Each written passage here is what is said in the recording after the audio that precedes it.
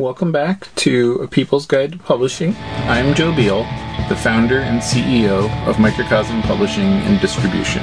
I'm also the author of A People's Guide to Publishing, which distills what I've learned from selling millions of books over the past 25 years. I'm Ellie Blue. I'm the editorial and marketing director here at Microcosm. We are an independent mid-list publisher based in Portland, Oregon and Cleveland, Ohio. We have over 700 books, over 25 employees, and we make about 40 new books every year.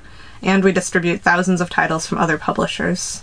We started this podcast so that we can share what we've learned with newer publishers so that you can learn from our mistakes. Or maybe you just want to understand the publishing industry. This week, we have international superstar and guest to the pod, Friday Gladheart, author of The Practical Witch's Almanac, currently entering its 27th volume. How does it feel to be the author of literally 27 volumes of an almanac? I try not to think of it as the accumulated work. I think of it as here and now, this article, what I'm doing, and try to make that the best. I try very hard not to write on the past because, like any author, I'm very critical. So I look over the past almanacs and I'm like, oh my God, I can't believe people read this. And no matter what I do, it's never good enough. And that's my own personal issue. But I try to stay in the here and now and not let my ego get too big. Can you tell us about dangerous territory? Can you tell us about your first ever almanac? Like, how did this all begin? Oh my gosh. Okay, so it's 1996. That's when this computer got dropped on my front door. No instructions, no color coding, no plug and play. It was like books of the software and, floppies of drivers. And I'm like, oh my God. And I'm out in the middle of nowhere in the redwoods in California. And, getting my well from the stream across a river and sticking a hose in it, real rustic. So I have a friend. We're both going to Humboldt to college together. I started taking some more classes because I always like to learn. And he started SP internet service provider, and I hooked up with him, but it was long distance. Everywhere was long distance. So my phone bill was like $600 a month. Everything I made went to this phone bill. And I had one web page. 6. It was called Volut's Witchy Site. In the background was this psychedelic green Millefiori, like this floral thing I'd made. It was horrible. And it had yellow text on green. Oh my God, it was so bad. I even had some flashing, the flash scroller. It was so hideous. Not as bad as the GeoCities, but right up there. So I didn't know anything except writing, and I had worked with my mom at Paste Up, at the newspaper, the old school copy or cut and paste. Mm-hmm. So I'm making this web page, and I don't know anything about HTML. It's one long web page. You have to scroll forever because I don't know how to link to another web page. Like, I have no idea how to even make a link. So you would scroll down, there'd be information. I think it started out with a crash course to a witch's garden, which had been published in Circle Network News, which is now Circle Magazine. And at the bottom would be this almanac, just a little header. I figured out headers. Very proud of myself. And it would say almanac, and I'd have just in chronological order the different moon phases, full, quarters, and new, and then the Sabbats, and then any larger festivals, the Pagan Spirit Gathering, different events like that as they come. Because pagans are notorious for last minute planning. So it'd be July and they decide, we're going to do this in September. So right. I would be able to constantly add it. And then I started adding other more obscure holidays for people that had a specific goddess or a specific deity, any holidays or events for those. Then after looking at other people's web pages and looking at the source code, I figured out how to link to another page. Yes. Victory. Then I figured out how to do tables. So I made these calendar tables, definitely not mobile ready, but that wasn't such a thing yet. So in 1997, I believe I bought Pagan Path, the domain. A lot of hesitation about that because it wasn't specific. It was more witchcraft and Wicca than paganism, but I drew from a lot of different areas and I had some very close friends and coven members that were more into Norse mythology and the Norse pantheon. So I incorporated a lot of Asatru and things like that into it. Started an academy. I kept getting the same questions asked over and over.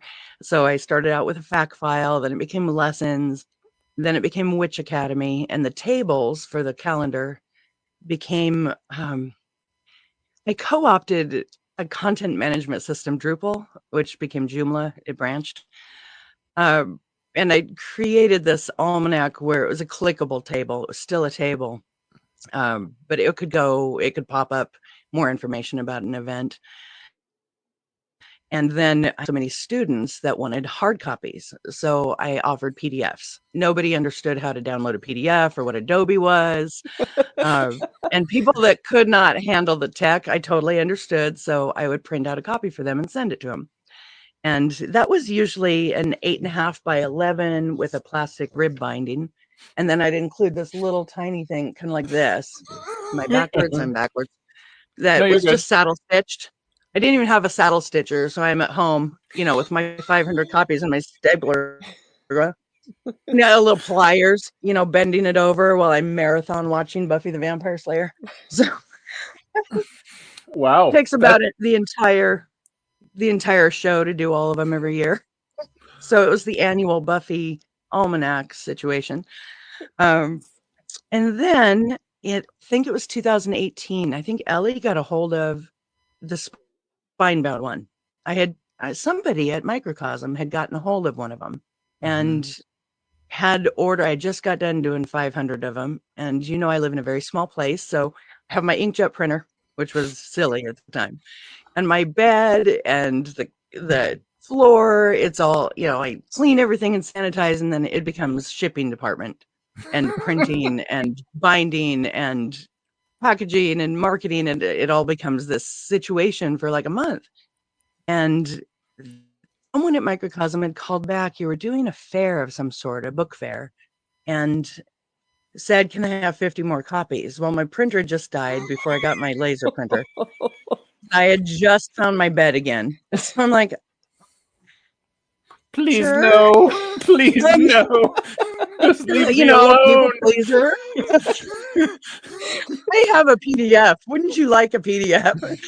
So I think I asked you guys if you could set me up with someone who's a reliable printer that can do short run printing. And you said, well, maybe I'll run it by Joe and see what he thinks about maybe us publishing it. And of course, I get the butterflies and I think that's never going to work because I don't know, nihilistic when it comes to myself. And so I'm like, I will never be there. And lo and behold, he decided to do the 2019. And that was a big change because I'm used to being able to edit last minute, go in Right. August and change over the PDF and then let people know. Right. So this year is the first year that I am on schedule. First year ever. I had to take a lot of irons out of the fire. I was doing websites for dozens of pagan sites and dozens of like the local newspaper and the Chamber of Commerce and all these small businesses that needed someone who wasn't mansplaining why they're paying $10,000 for a one-page business card site. Yikes. And I would just go in there and say, he said he was going to do what? For how much? And I would let me just do it, and I decided I can't just do everything. So I have pulled a lot of irons out of the fire. It's helped a lot. I only work in town twice a week, which is 6 hours of drive time. And it's mostly through the national forest, but that's when I do most of my creativity. Mm-hmm. I'll be driving. I might listen to a podcast, or I'll be listening to. I do a lot of study, so I'll be listening. I'm doing this 5-book tarot. Been a tarot reader for 35 years, but there's always something to learn. And I'll think of something that I think is brilliant and insightful. I'll say, Google, take a note, and I'll just list these really random words like purple, rosemary, and I think that I'm going to listen to those again and get back on my train of thought. And most of the time, if I do it within a day or two, I do. Other times, I still have this note. I don't know if I was not enunciating, or I have no idea what it's talking about. It's like liquid gasoline, rosemary. I think that's don't know what I was supposed to say, so sometimes I'll say Sounds like those a words powerful and see. spell. Yeah. Woof. It's the woof spell. hmm hmm Plaid I have raspberry no idea. purple. hmm Yes, yes. And how to make a purple flame candle? I'm not sure. Without toxic chemicals in the wick. I don't So know. the That's thing that strikes me the most is like how similar your 90s is to our 90s I because we were know. I've had which that a like lot. which is like And you know I'm in the middle of Nebraska and I come across this really weird AM radio station with the Butthole Surfers yes. and I fell in love. And then I discovered Bad Religion. Oh my God. Mhm. And then I'm like, oh, and I was lost. And, I'm in the mosh pit after that. So I started publishing an underground zine.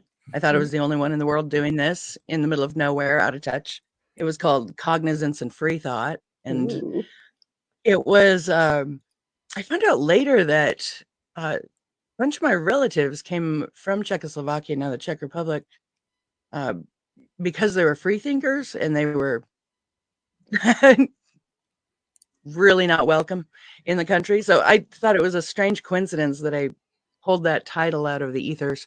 But it was a strange mishmash of kind of like the Almanac, but on a really sloppier, immature scale.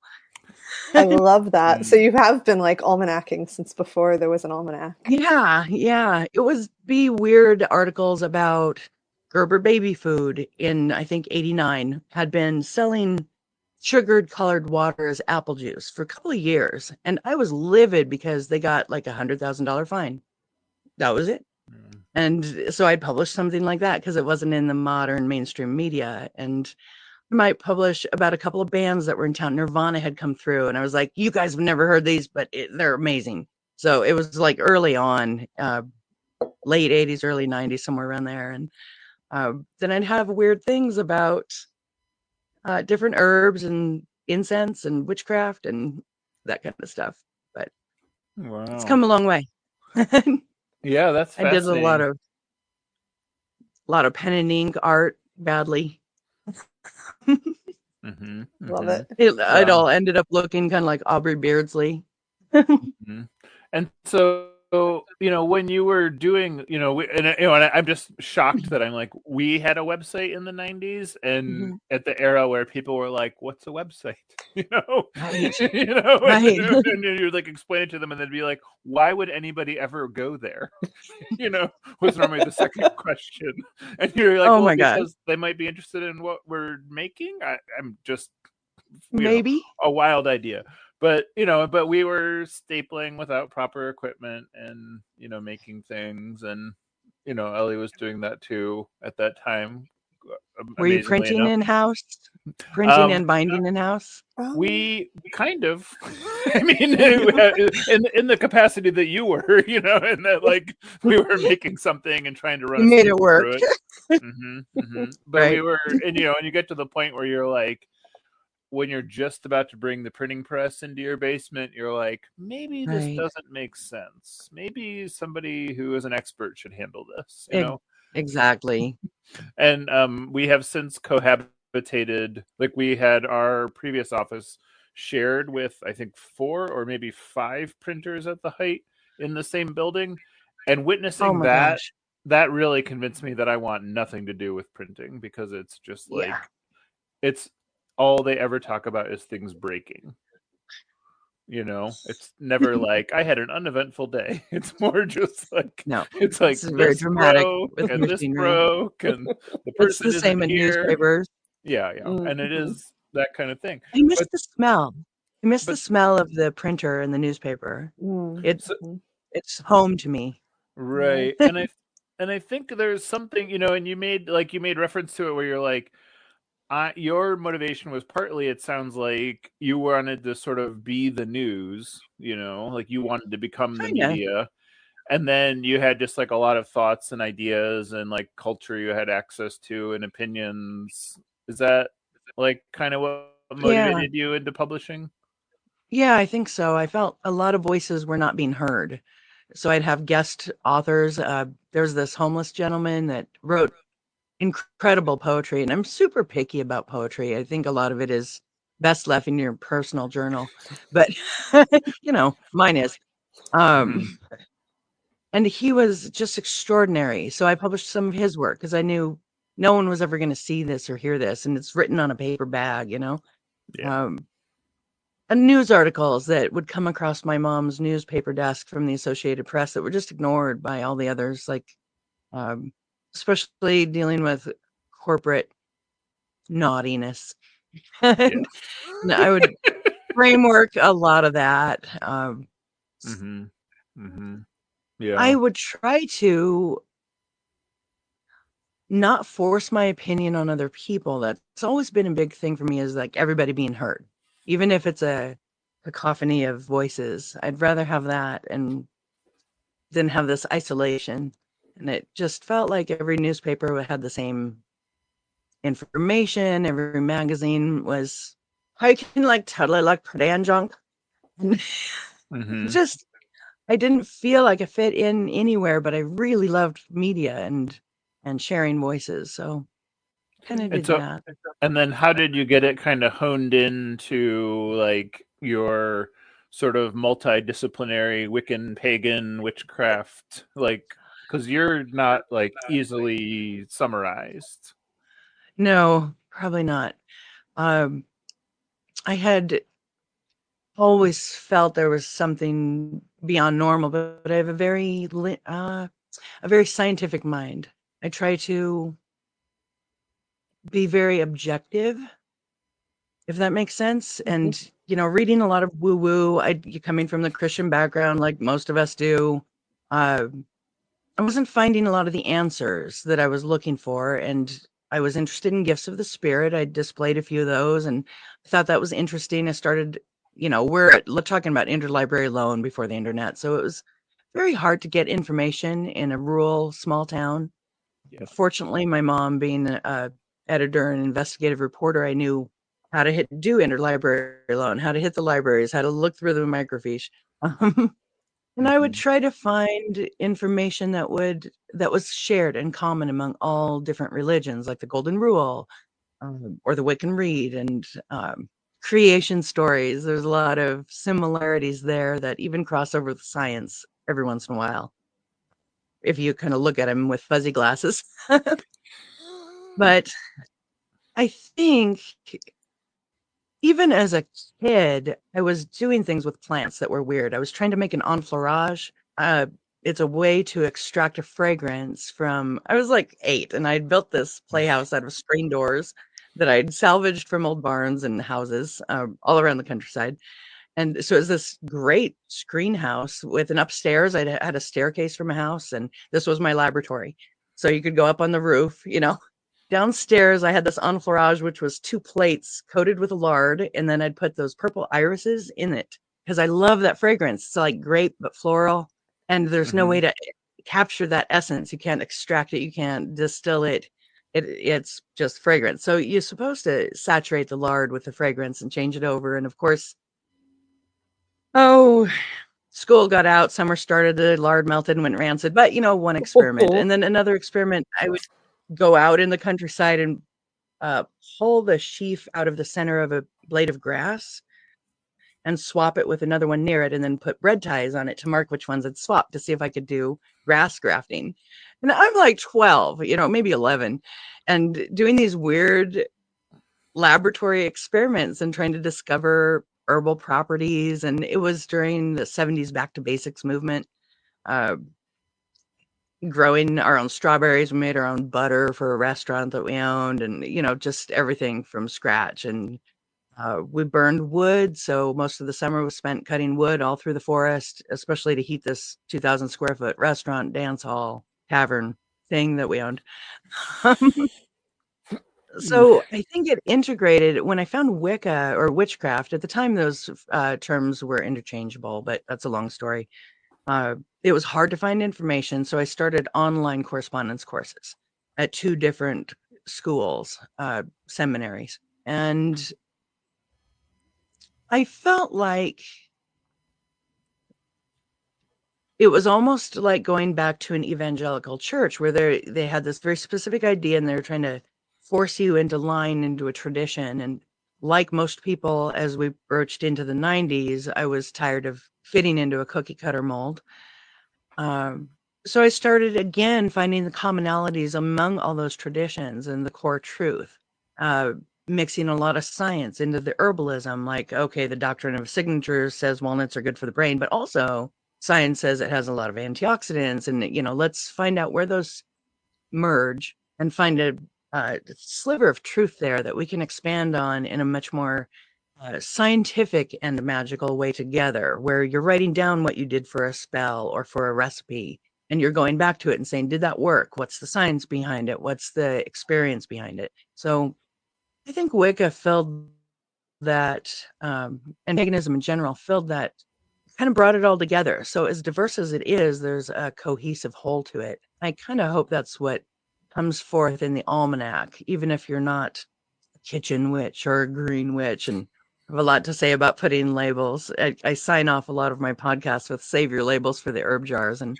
I just think as soon as you label yourself, I'm a green witch, then you start to grab all the things that you identify as green witch towards you, and you may be ignoring some really interesting facets of yourself and your spiritual growth. So I try to have a spattering of everything in there. So there's something for everyone. I don't know. Right. I love Yeah, that. Prattled that's on. I great. got nervous. And we, Ellie and I are Gen X people as well. So like, We we just don't come care. we The come from the same era of like we all generation that cares not. have, well, if you don't care, but you also have like varied interests, and you don't want Yes. anyone to think you're lazy, and Right. so like you have a weird relationship with like drugs and stuff. But like Yeah.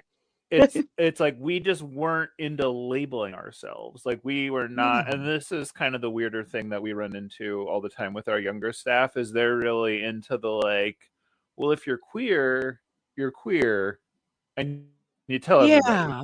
Whereas like in our generation, it just wasn't that way. So I can understand like where you're coming from, where you're like, all of these things have really interesting, cool details that you might Right. want to know a little from each of them. But and so I Exactly. can see like how that might get you, because other people would be like, well, and we run into this with our best-selling author is Dr. Faith Harper, as many Oh yeah. viewers know. I just heard that. I think that interview was just on. And she does the same thing where she's like a little bit from here, a little, and she's a Gen X person. We have Our the same gift to birthday, you, in fact, world. and How very cool. and Very so cool. but it's the same thing. It's like she's like picking and choosing the relevant details from everything and puts it together, and then is like, here are the parts that are useful for you, and it's Exactly. like, and that and it is it's I think it's generational, but so and then and I didn't realize that the almanac didn't really take on your paper interest until like pretty about the time we came on to it. Yeah. So what like and I understand it's like largely it sounds like it's a matter of practicality, because you're like, Yeah. There were maybe 500 printed every year, but mhm, most of it was but it distributed digitally. but you also had, I mean, you came with a huge audience. Like there was a lot of Oh people yeah. that clearly were interested in what you were doing, and like Oh yeah. we didn't need to we had to catch up with your audience rather than spelling it out for them what the benefits are of your work. And Yes, and so they're very willful lot. and strongly opinionated, I'll which is never good. forget. I'll Yes. never Oh forget yes. that first Kickstarter we ran. I was like, we're doing way more customer service on this Kickstarter than on any other before.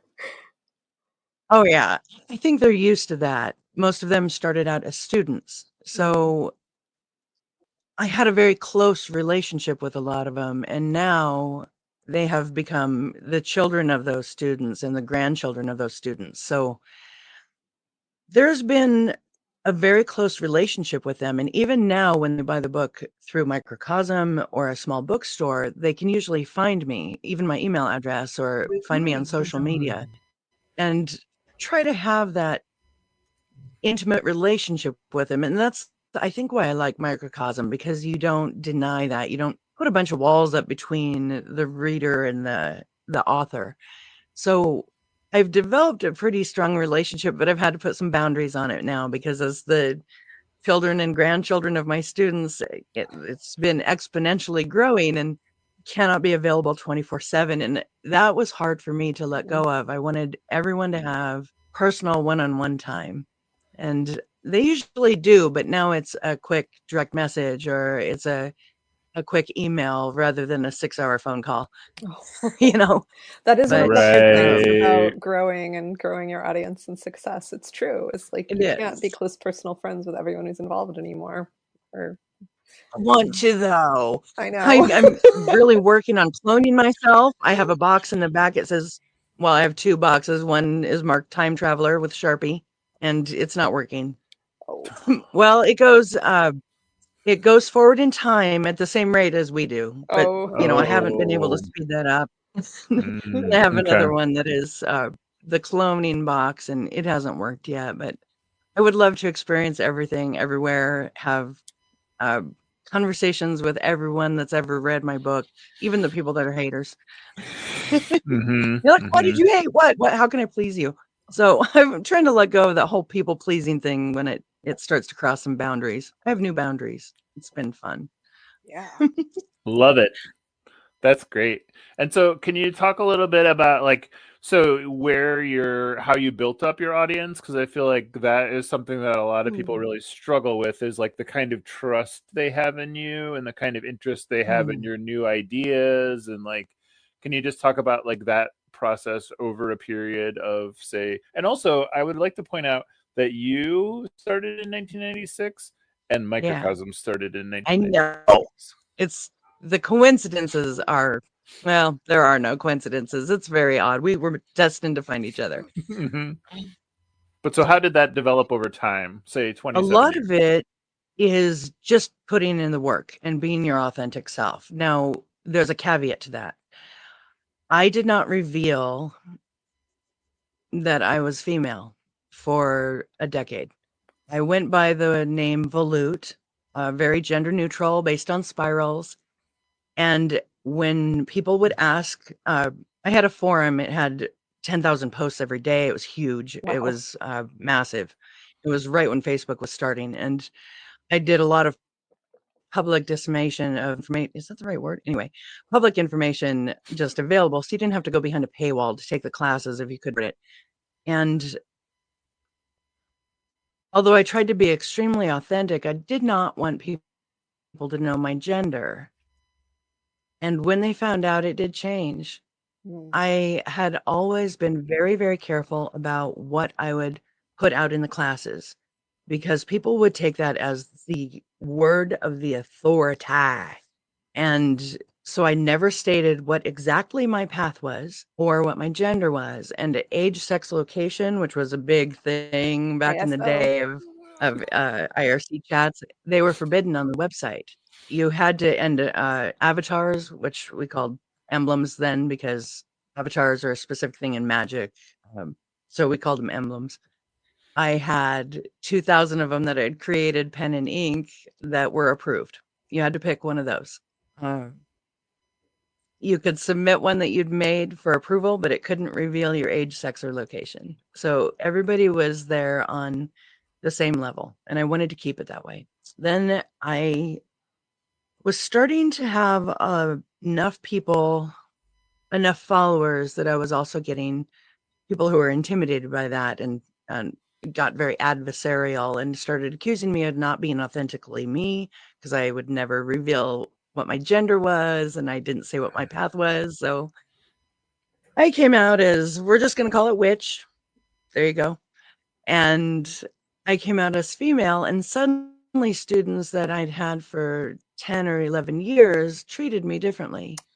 I would get more questions on my um, where my research came from. I'd have to prove myself more. It was odd. It was a very interesting experience, but I think I developed most of my following by just being authentic. And when asked, I don't lie, but I ask them not to share with everyone.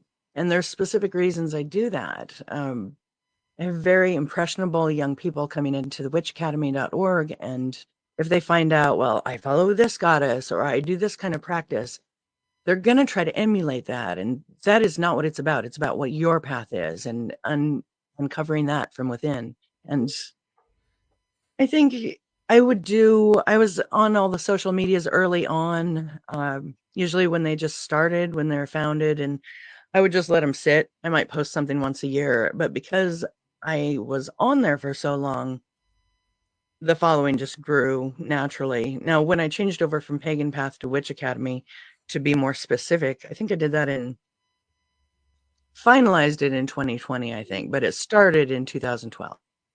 It took a long time. There were thousands and thousands of things to move over, and every time I'd move a lesson over, I'd have to rewrite it.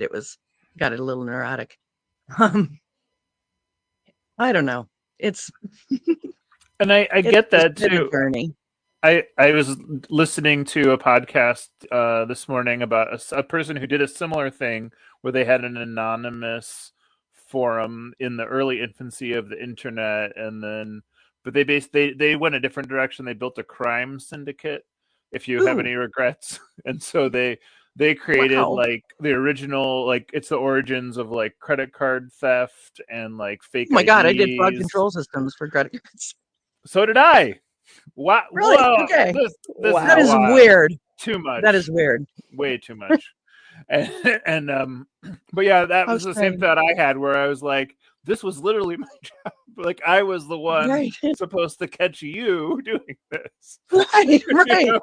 But and but it like really kind of showed me the power. And I guess we had kind of a similar thing where like we we were like behind our website and our catalog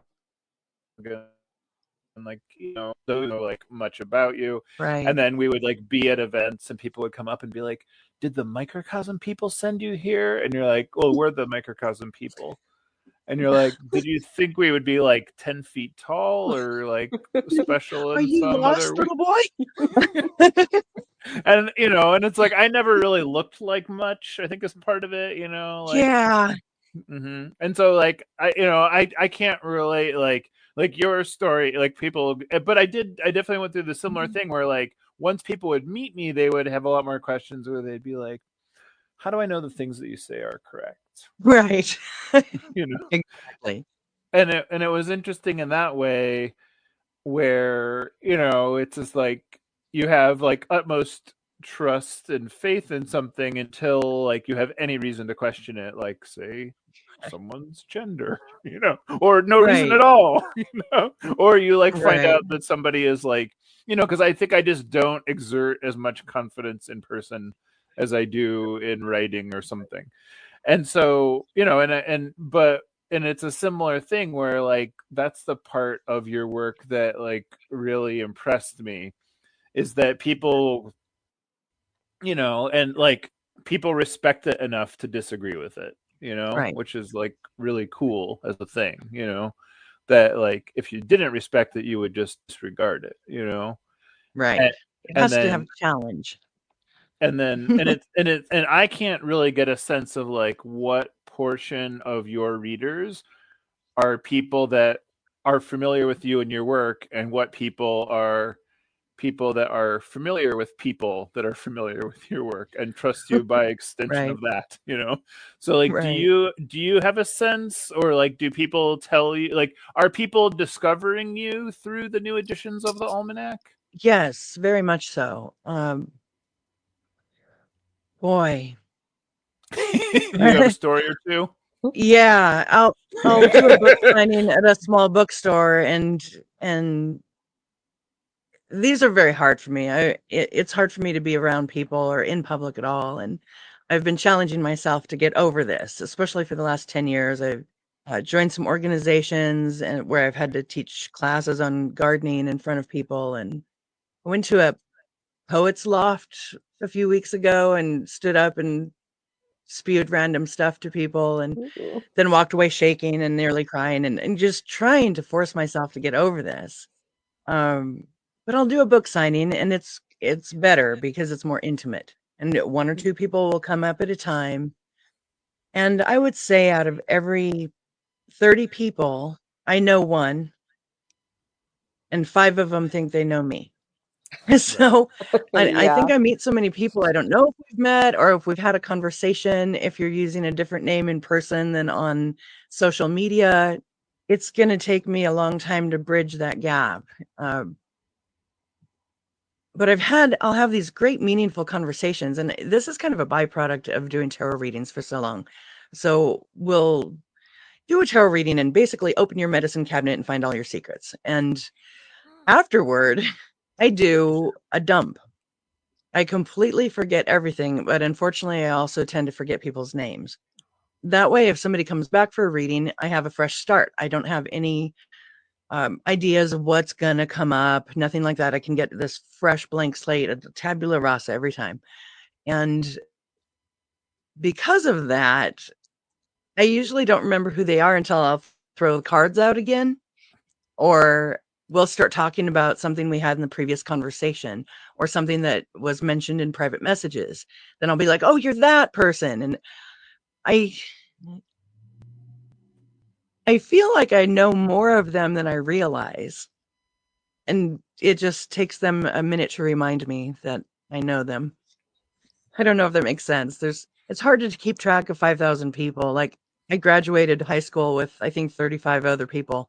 And it was hard for me to remember their names. Like, I could tell you details about their personal life, everything about them, but remembering names is hard. And putting a face to it is even harder. I That hear makes a that. lot of sense, and I think that's kind of how it goes. Though it's like you'll have because like you don't have fully formed relationships with all these people. Like even if you've met them before, No, even the people you went to high school with, you don't really have relationships with them. no. Like you occupied space for a while and then you moved Right. on. But So, that's interesting. And then go oh, ahead. But um, it keeps me from divulging secrets from a tarot reading, which is great because I don't right. remember any of it. Did you train Um, yourself to forget that but it way? also, yes, yeah, I did. Um, what happened was I would do maybe 10 readings a day, and I did that for 14 years straight, which is a Wow. lot of readings, and they're about 30 minutes each. And I would go to bed and I'd be worried about Aunt Clarissa's grandma over in, I'd be worried about all these people, Oh, 10 new people every day. And I realized I cannot fret about everyone. I can't worry and send love and energy. And I usually light a candle after my readings, be like, everybody, hope everything works out, that kind of thing. It was a mental survival. I cared too much to hold on to all of it.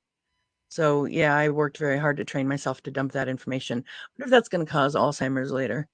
I don't know. I mean, you We'll have find out. in your almanac, so you have this incredible amount of information, and it shows how much you're thinking and remembering, and what good systems you have. I was hoping you could kind of go into like a little bit of like what are the ingredients of an almanac? Like, how do you solve this puzzle each time? Because you have math, you have art, you have science, you have like writing, you have Oh yeah. philosophy, you have so many different things. Yeah, what's your like Oh yeah. recipe for putting this together? Ooh. Well, on my long drives to work, when I'm listening to something, I'll stop and ask to take a note, and then I'll get back to it and try to flesh it out. In my creative mode, I'll record notes, and then in my linear mode, I'll try to flesh it out into an outline or an article. Hmm. Uh, when it finally goes into the almanac, let's say I want to put it sandwiched between a week, and it's got to be on 2 pages, and I don't want to fudge on the font size and make it a ransom notebook with various fonts, and it's already got quite a few fonts going on. It's good. Um, I'll try to be very succinct. I'll look at, let's say it's going to be 4 pages and need to knock it down to two. I try to take out all the extra verbiage, um, maintaining information for the absolute beginner, someone who's been practicing a while, and someone who's an expert. And I don't need all this, all these rules, but something to inspire everybody who's reading it and still fit it into a space. And maybe it'll come up short and I'll decide to do a graphic. And I know that I have maybe a 3 inch by 4 inch spot. And I'll do the same thing with that. It'll be inspired by something in the article or um, someone says I keep using Theban script, but I need to refer back to the article, so I'll throw Theban script in there, like the old almanacs where you have conversion charts on one page and moon phases on another, and recipes for household cleanser on another. I try to stick to the almanac theme a lot, but uh, Sundays are my day off. That's when I lock the doors. I watch cartoons. I eat sugared cereal. I smoke weed. It's at that time that I'll look at what I have created so far and I'll make note. I don't make changes because I'm not in that state. I'm having my spa day. I've got a face mask on. I'm eating sugared cereal, running around the woods naked, just being me. It's the only day that I'm not working between 12 and 16 hours. So I'm very protective of that day. And it used to be on a Saturday, but now I'm in the Bible Belt and the world closes down on Sunday. So it just worked better. They roll up the sidewalk. They hide it behind the restaurant, I think. Anyway, as soon as church is over, you go for your buffet and then it's all over. That's when I look at what I have altogether as a unit. So I'm not getting hyper focused on just an article or hyper focused on a data, and see how does it feel overall. And I don't think I did that enough the last couple of years. I'm doing that again. Then I'll have days, usually midweek, that I'm in a very linear state. I've been doing a lot of credit card processing. I've been working with a lot of numbers, and I'll break out the ephemerides, which is I use the ephemerides. Ephemeris are tables, a bunch of just very boring tables of highly precise trajectory of astronomical objects. And it'll have like man-made satellites and meteors and things like that. But I try to focus, because it's a lot of data, I try to focus just on the moon phases and the astronomical cross quarters and the solstice and equinox, things like that. And then I start doing my own math. I don't use I don't use any software programs at first. I use longitude. So for anyone who doesn't know, the Earth is divided into 360, anyway, 360 lines of longitude, and each line represents 15 minutes or 15 degrees, which is an hour of time. So each degree is a minute, or I'm sorry, 4 minutes, 1,440 minutes in a day. So each degree is 1 minute, and I'm at 93.5 degrees. So, or we'll just say 93. So I'll start doing the math. Let's say the full moon is going to be at 6 p.m. Universal time, or coordinated universal time, which is a time standard, not a time zone, but it's very similar to Greenwich Mean Time. Within a few microseconds, just if you're not launching something into space, it's basically GMT. And it's based on zero longitude, which is, it used to be called the prime meridian. Now it's reference meridian, and that's considered 0 degrees latitude. So let's say we're just going to use Greenwich because it's close to what used to be the prime meridian. Let's say it's 6 p.m. Greenwich time, universal coordinated universal time. And I am 93 degrees west of that. So I'll multiply that by 4 minutes for each degree. It's usually 93.5. There's lots of decimals we're ignoring here.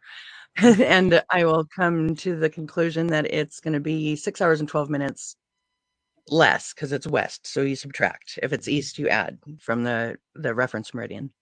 And then I find the moon phases for full, the quarters, and new, and the sabbats, and all the major things. And then I start running it through a couple of high-end pieces of software. I start with Horizons. That's the Jet Propulsion Labs online interface. And I'll run it through a couple of other open source softwares to make sure my data is right. If there's a question of something falling at 12:30 p.m., I'll use my exact time, which is basically 93.5 degrees longitude, right in the middle of Central Time, because Central Time is the most common, or the most populated time. Let's put it that way. There's more people in Central Time in the world than a lot of other areas in the US. That can speak a language that they could read my almanac.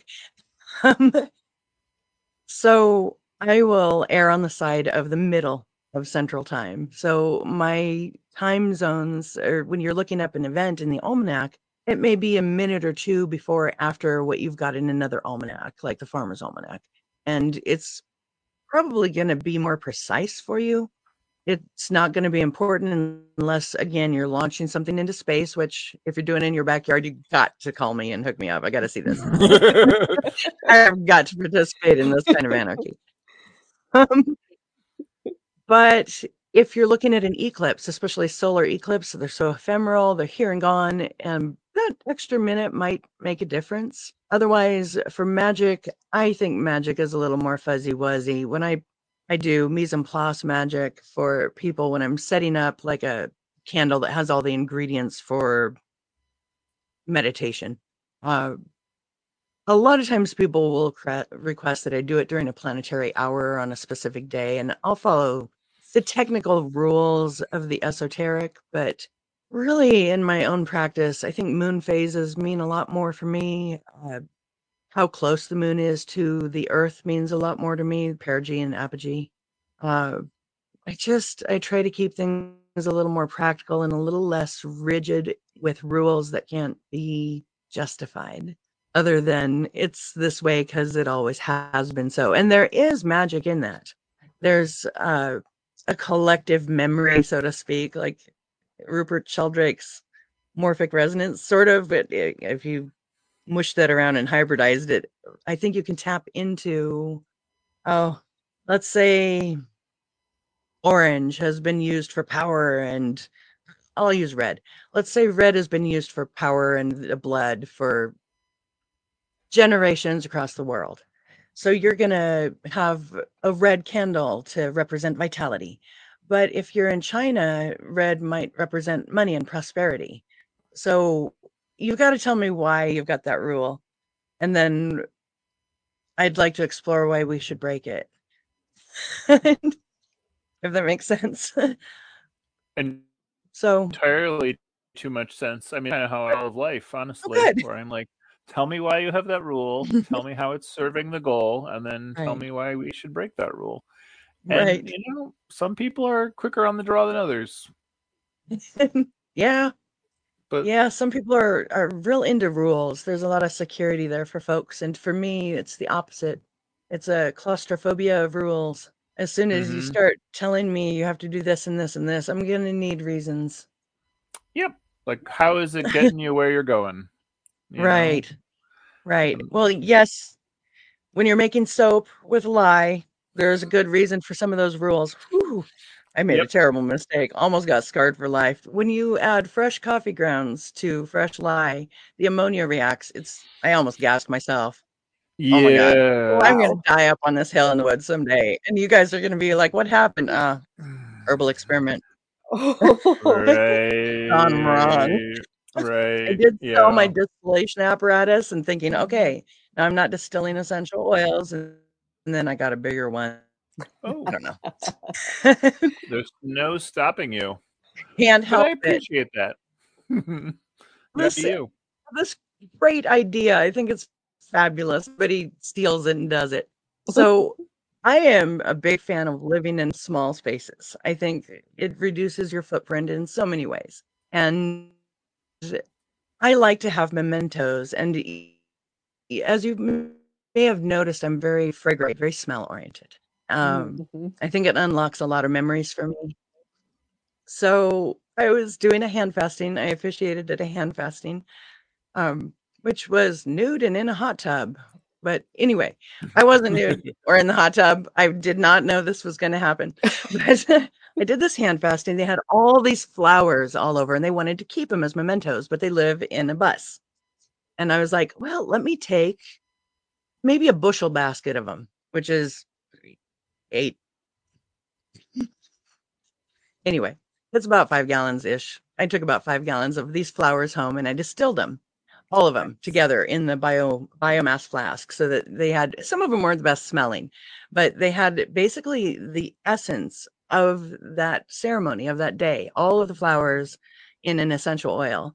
And then I made a couple of wax based items so that it would be preserved for a few generations, but I like to capture the essence of everything, and that science experiment, I think, is a win. It helps to have very fragrant flowers at your hand fasting ceremony, but and you open the bottle and it's like, oh yes, I remember all of that. Now, next time I might add some of the wedding cake to the biomass flask and get some of that caramelized sugars and the vanilla out. I think that would be fun. So like, don't mind me. I'm just going to take something borrowed, something blue, this cake, a little of the wine. But So it's that's magically linked that way. So even if it didn't smell that good, it has the essence of that day and that event. So it's just weird. I do that's weird things. that's a great metaphor for I guess, the answer to my question about what's the recipe for your almanac. Yeah, Yes. exactly. Yes. Distilling the essence of everything. Saving it for several generations. There's a lot of times I'll write what turns out to be more of an op-ed, and I realize that's really opinionated. And there are some things I have very strong opinions about. One of the first books I wrote was called Love Spells, Enchantments of the Heart, and it was a reaction to thousands and thousands of people asking me to either do a love spell or how to do a love spell. So it's a trap, kind of like a trap street in the old maps. It's this entire book about how and why to cast love spells, the history of them, everything from filters to aphrodisiacs, everything. And by the time you're done reading it, you never want to cast a love spell. And I was speaking from a lot of experience because I got into this before the internet, and I'm like, I'm going to make people fall in love with me. Yeah, because Uh-oh. love meant everything, and I made a lot of terrible decisions and paid a lot of terrible prices and hurt a lot of people. And I wanted to make sure that other people didn't have that experience. And through the whole book, there was only one spell that had any validity. I mean, they were all valid spells. Some were historical, some were ones that I'd used and had worked, unfortunately.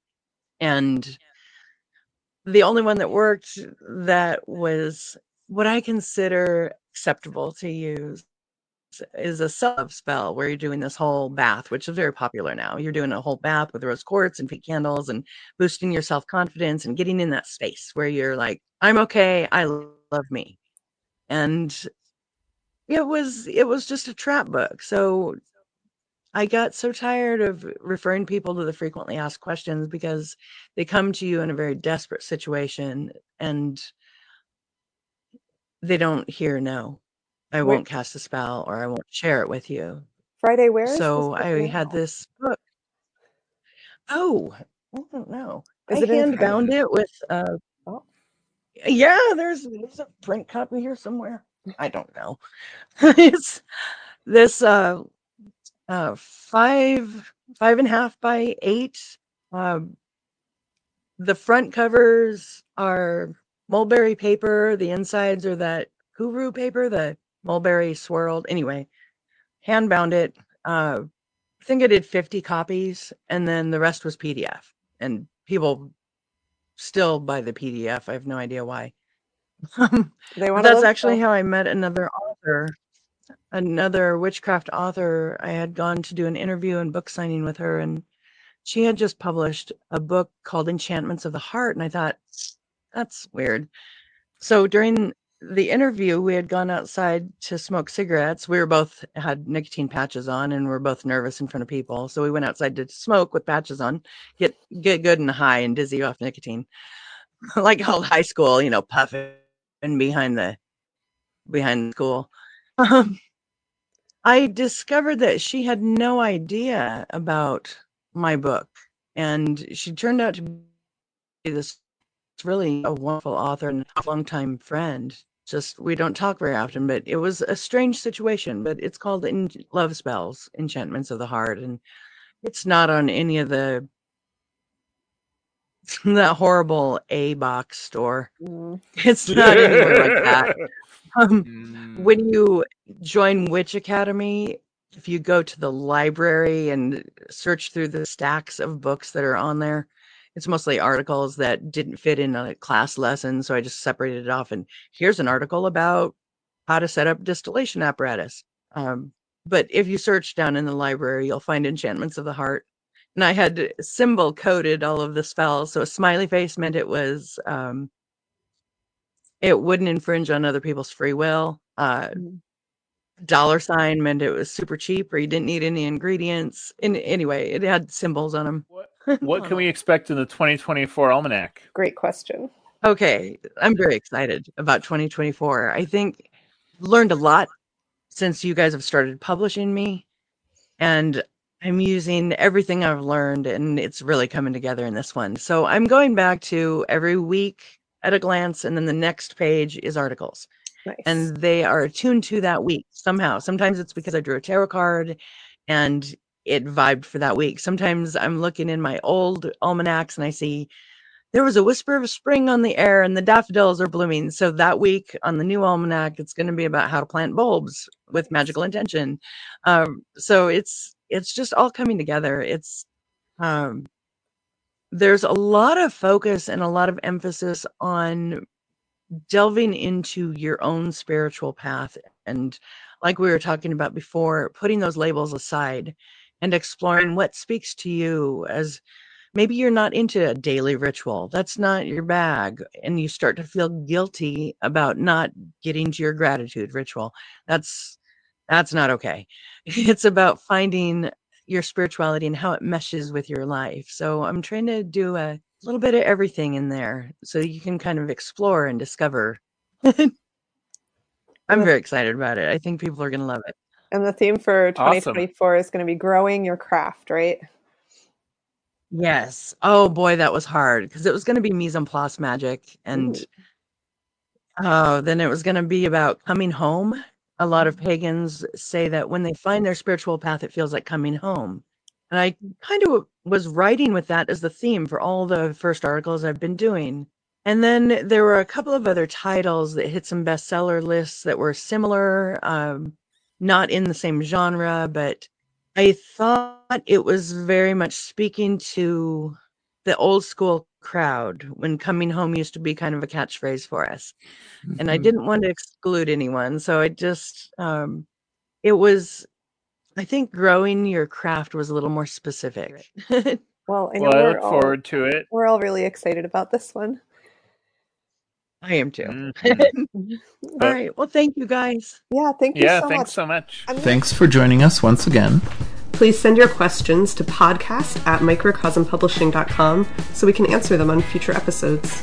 And please give us 5 stars on iTunes and everywhere else that podcasts are reviewed. You can find us on the internet at microcosm.pub, On Twitter at microcosm, on Facebook at Microcosm Publishing, on Instagram at microcosm_pub. and here in Portland, Oregon on North Williams Avenue. Thank you so much. Have a wonderful week.